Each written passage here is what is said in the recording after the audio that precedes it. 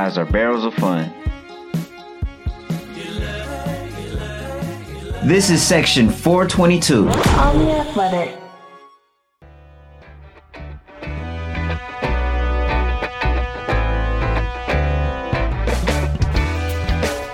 Welcome to the Section 422 podcast, episode number 69. It is Monday, August 3rd. Derek Van Riper here with Will Salmon. On this episode, we will discuss Lorenzo Cain's decision to opt out of the 2020 season, Ryan Braun's move to the 10-day injured list, and the postponement of the Brewers' entire weekend series with the Cardinals due to a team outbreak with the Cards.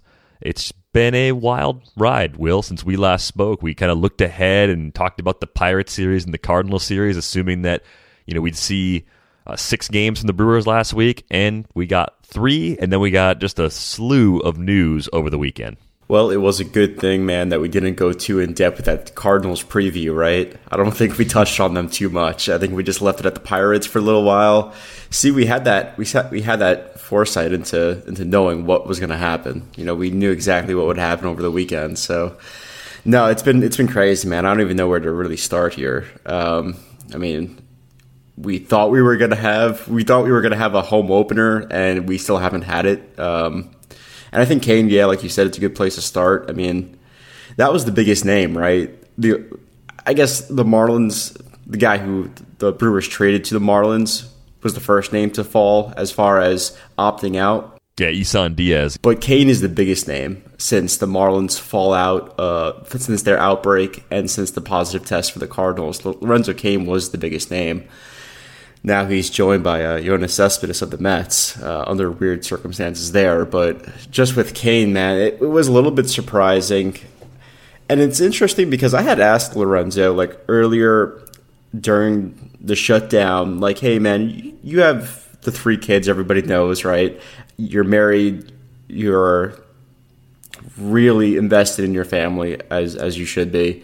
Why are you even deciding to play? Why not continue to enjoy the rest of the time that you have with your family and just start back again next year? And he was pretty adamant that he wants to give it a try, that he's in really good shape, and he wanted to see what was going to happen. He felt like he sort of owed that much to the team, and that's what we hear from a lot of guys, right, is that, we want to do this for the other guys on the team. It's not just about myself, and that's cool to hear, but yeah, we did not get the opportunity to speak with Lorenzo Cain. I don't think any reporter has. He sort of declined interview requests, but he did put out the statement. And yeah, man, it just leaves the Brewers without one of their best hitters. It leaves them without their starting center fielder. And I think from here on out, you plug in Ben Gamel. I guess you hope for the best there.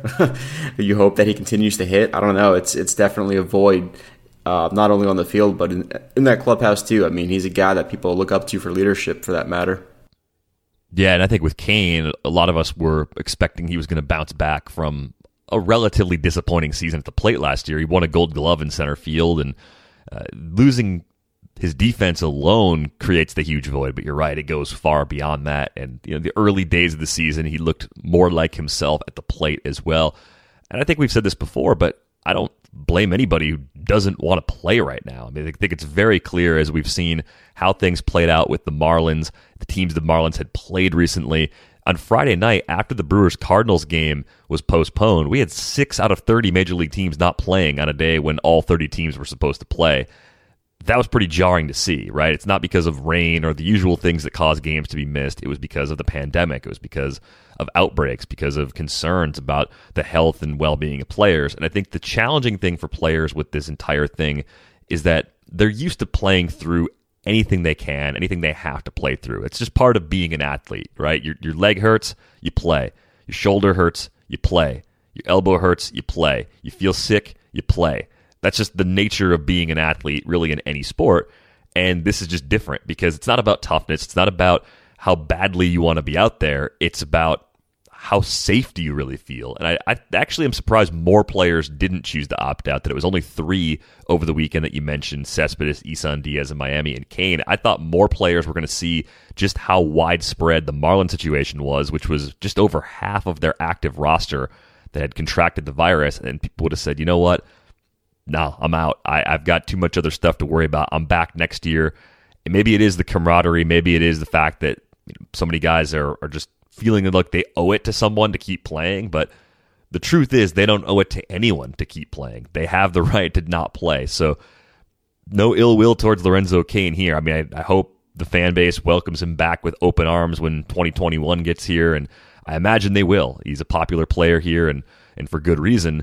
But to kind of compound on this, Ryan Braun was placed on the IL on Sunday with a finger infection.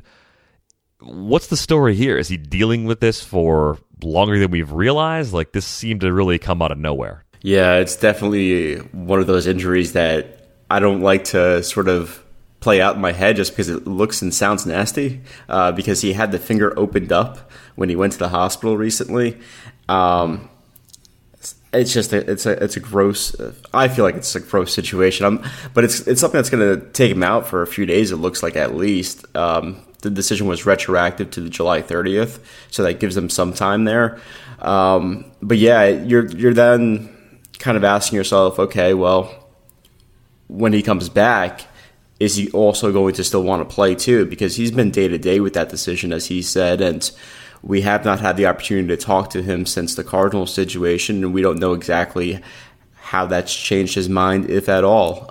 Right now, he's still on the team, and there hasn't been much talk yet about him opting out beyond his comments to us a few days back. But it's still definitely, I would say, lingering there. It's one of those huge issues, and we'll see when he comes back what the story is from his perspective. David Stearns said that they would anticipate him coming back after the 10-day IL stint, but we'll see, man. And it just leaves the Brewers in a weird situation just on the field with their lineup too. Like, I was thinking about it before we started recording today, like what their lineup would look like versus like a left-handed pitcher at this point. It's a lot different than 5 or 6 days ago where you had, Cain leading off and Braun somewhere in the middle. I don't know what they look like right now. I really don't. As you look at the depth chart and you think about Cain not being there, Braun not being there, and Yelich being in a slump, which, will end eventually. Yelich is going to hit because that's what Yelich does, but maybe we'll touch on that a bit more in a minute. It is pretty jarring. This was a lineup that top to bottom, with the universal DH especially, looked like it was very well constructed as the season began. It's just amazing what a difference 1 week can actually make. But I imagine as you think about Braun not being available at least throughout this entire week, since that was a retroactive move, we're going to see a lot of Logan Morrison in the DH spot. The tough thing about their first series after this layoff is that they have the White Sox, and the White Sox have 3 left-handed starters going over that 4-game series. So it does kind of put the Brewers on their heels a little bit, because the lineup, as far as what's left, is better constructed to handle right-handed pitching than it is to handle left-handed pitching. Yeah, 100%. That's almost exactly what I was getting at, is that they were designed to handle both really well, and it appeared that way through the first 6 games of the season, because they were able to say, hey, okay, we got Eric Sogard leading off against right-handers. He'll do his thing. He'll take a lot of pitches. He'll walk. He'll make contact. And then against lefties, we'll have Lorenzo Cain in there, and we'll start Jed Jerko at third base, and maybe that deepens the lineup a bit as far as power in the middle goes, or just, it gives you some flexibility with lefty-righty switches in the middle of a game too, which we saw. So you lose a little bit of that flexibility, I feel like, too. But man, like, a lot's going to fall on the shoulders of, just even more so Christian Yelich and Keston Hiura, I feel like now. I mean, there's just no getting around that. And Keston was heating up. He was hitting the long ball. He was, like we always see him, going to right center field with his hits. But so much more now just falls on Christian Yelich, I feel like. It always will, and that will never change. But now even more so. They're going to look to him in this series against the White Sox, which I liked. I'm excited to watch the White Sox. I think they're a young team, great position players. But, yeah, there's going to be a lot, even more so, on the shoulders of Christian Yelich heading into this week. Yeah, we'll get to see #old friend Yasmani Grandal on the other side of that one when the series begins on Monday night. Thinking about some other ways they're going to have to make up ground offensively. I mean, I think Avisail Garcia and Omar Narvaez, the two big offseason acquisitions, they're going to have to step up and play larger roles as well. But yeah, if you're in the middle of a slump like Christian Yelich and you have Kane opt out and you have Braun go on the IL, it only adds to the pressure that he's already probably putting on himself to break out of it. And you wonder with Yelich, too, if it's just kind of in his head. He signed the big extension. Is he pressing a little bit, just trying to earn every dollar of that contract every time he swings the bat? Like, it could easily be something like that. I don't know if he would ever even admit to that, but you always wonder when a player gets a new deal like that, how much are they just trying to earn it every single time they step out onto the field? Ultimately, I'm not concerned, Will. Like, I know the numbers are bad, but it's a pretty small sample. Players go into slumps, even great players, and great players come out and then they have a tear that's so good that you forgot that the slump ever happened. It's also not unheard of for him to go through something like this. I think that this is the worst that he's gone through, but it's not completely unheard of for him to struggle, have a 1 for 25 or a 2 for 30 or a 3 for 30, whatever it was. Like, that's happened before, and it's happened while he has been in a Brewers uniform.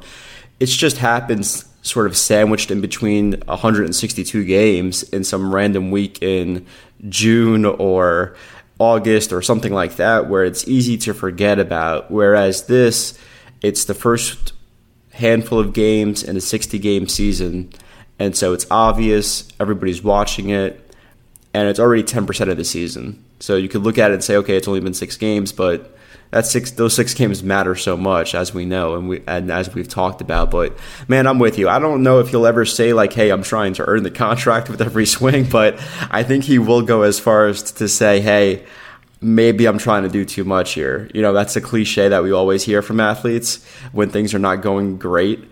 But I think that will be appropriate if he does say that. And we could all understand what he's trying to say there, because some of his swings, it just looks as if he's trying to hit a 3-run home run with nobody on base. I mean, it's just, he's missing pitches that Christian Yelich does not miss, and they're in the strike zone. He's not chasing these crazy pitches. He's not looking terrible. He's just flat out missing the ball, and that's just not something that we're accustomed to seeing. So I would bet a large amount of money that will change very soon. Yeah, you have to wonder over the 3-game weekend that would have been, how much time was Yelich spending in the cage, on the field taking BP? I mean, what was the team able to do over these last 3 days without games? Was it full workouts every day? What was the schedule like? Yeah, as far as I know, it was workouts every day. They're not in a situation where they had to be quarantined or self-isolating like other teams that we've seen throughout this. They were able to kind of, I don't want to say stay sharp, because they're not playing games, and this is the kind of layoff that you have to worry about, I feel like, with athletes. I mean, especially baseball players, where they're used to playing every single day, and now you have somebody like Brett Anderson, for instance. You're telling this guy he's the starter on Friday, still hasn't thrown a pitch, and he's now supposed to be the starter on Monday night against the White Sox. And so you don't know what impact that could have, especially for your pitchers. But as far as the team goes, there have been workouts. There was a workout on Saturday afternoon. Unfortunately, that was where bench coach Pat Murphy suffered a moderate heart attack, and thankfully he's okay and he's resting comfortably, according to David Stearns, in the hospital, and he should make a full recovery. That's the prognosis right now. I don't know what that means in terms of his return to the bench. It's Pat Murphy, so I assume that one day he'll be back in the dugout with the Brewers. I'm not sure if it will be the 2020 season or not, but I'm just happy to hear that he's okay. And it's just a wild set of circumstances there where, he felt those symptoms while he was on the field in one of those workouts that we're talking about, and alerted the staff. They called the ambulance. They arrive, and he gets rushed to the hospital and gets the care that he needs, again, thankfully. So hope that we see him very soon, but I'm just happy that he's okay. Yeah, all the best to Pat Murphy as he recovers from that heart attack over the weekend. I get the feeling we'd probably see him back next year, just given the unusual circumstances here in 2020. As far as the replacements go, you mentioned Ben Gamel basically taking over for Lorenzo Cain, at least against right-handed starters. The Brewers will add 2 players to the roster probably right after we finish recording. If we had to guess who those players are, I would assume that one of them is probably Keon Broxton, because defensively he can at least play at a similar level to Lorenzo Cain. He can't hit like him, but we've seen power and speed from him in the past. We've seen him play great defense, so I think Keon Broxton may end up platooning with Ben Gamel, Will. I think that would actually make a lot of sense to at least bolster the Brewers' defense in center field on days where they don't like the lefty-lefty matchup for Gamel. Yeah, it could be. One thing to note is that Brett Anderson was scheduled to come off the IL, and that move was never made official. And so that would take, you would think, a roster spot, right, on the active roster where you activate him. And Jacob Nottingham was brought up too, if you recall, and Bobby Wall was sent down. So do they keep Jacob Nottingham there? Because he was brought up because Manny Pena was dealing with, I believe it was a finger issue, if I remember correctly, off a foul tip. And so is that going to stick for a little longer? I don't know, after the 4 or 5 days of inactivity as far as games go. And then that still leaves you with, hey, we need another outfielder here, right? And I think it could be Broxton. Broxton's not on the 40-man, but hey, by the way, no longer is Lorenzo Cain for that matter. So that gives you a spot right there to do that move. So I think that's possible. Some fans have sort of clamored for Corey Ray. I'm not sure if that's the move right now. I think people are just excited because he's still a prospect and they want to see him, sort of thing, but I don't know about that. I think that Broxton is probably the safer move there. You know what you're getting from Keon Broxton. You outlined it perfectly, Derek. You're going to get the swing and miss, but you're also going to get terrific defense and some excellent speed, and he's a guy who's been there, done that at the major league level. Good energy, too, it seems. A guy that kind of lifts up people in the clubhouse and on the field, too, so that might kind of help after just a horrible 3-day stretch for the team. And as Corey Ray goes, I think we talked about him when the alternate camp group was sort of put together 2 or so weeks ago now. He needs an opportunity to bounce back from a very difficult 2019 season. A lot of injuries last year for him at AAA. When he was on the field, the strikeout rate was almost 40%.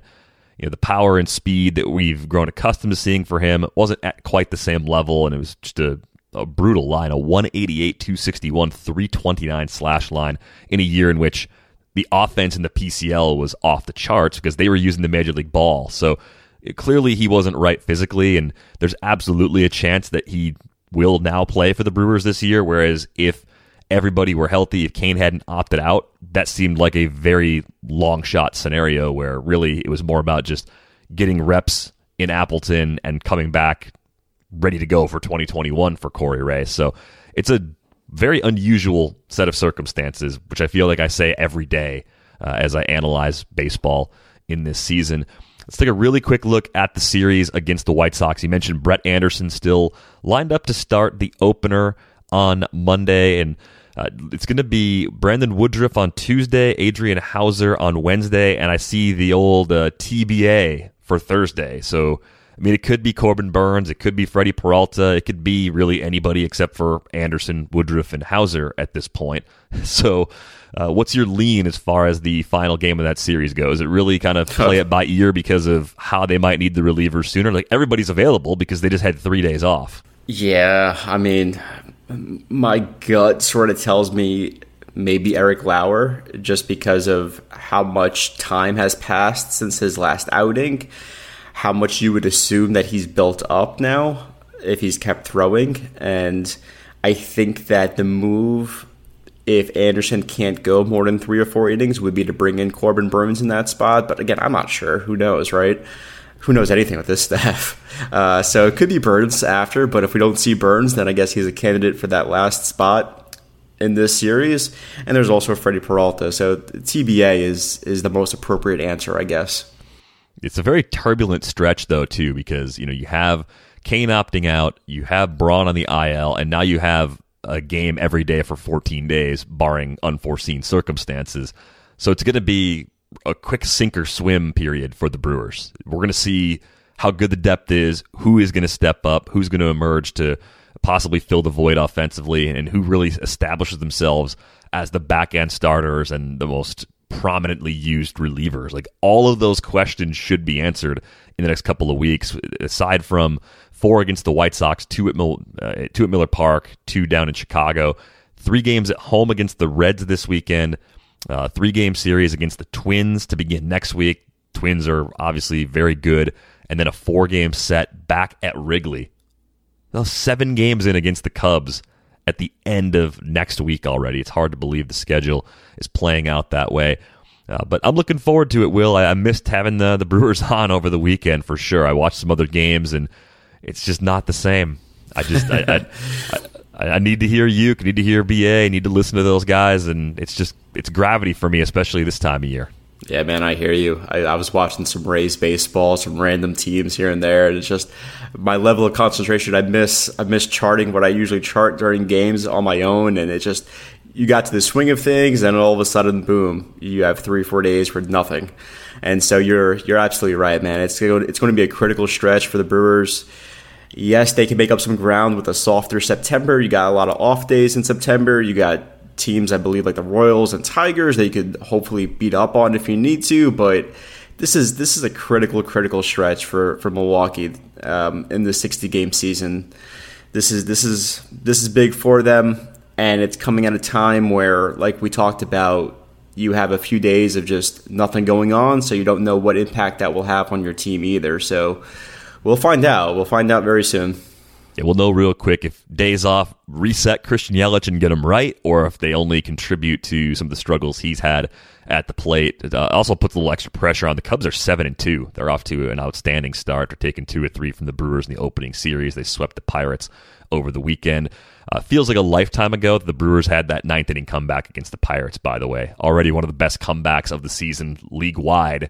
And it's old news as we record this on Monday because so much has changed since you and I last spoke.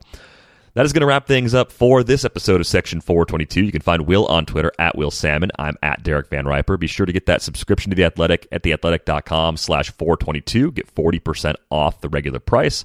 If you have questions you want us to get to in a future episode, please send those our way on Twitter. We're happy to take those questions on a future episode. And if you're enjoying this podcast on a platform like Apple Podcasts, where you can leave us a rating and review, please take a moment to do that. We really appreciate it.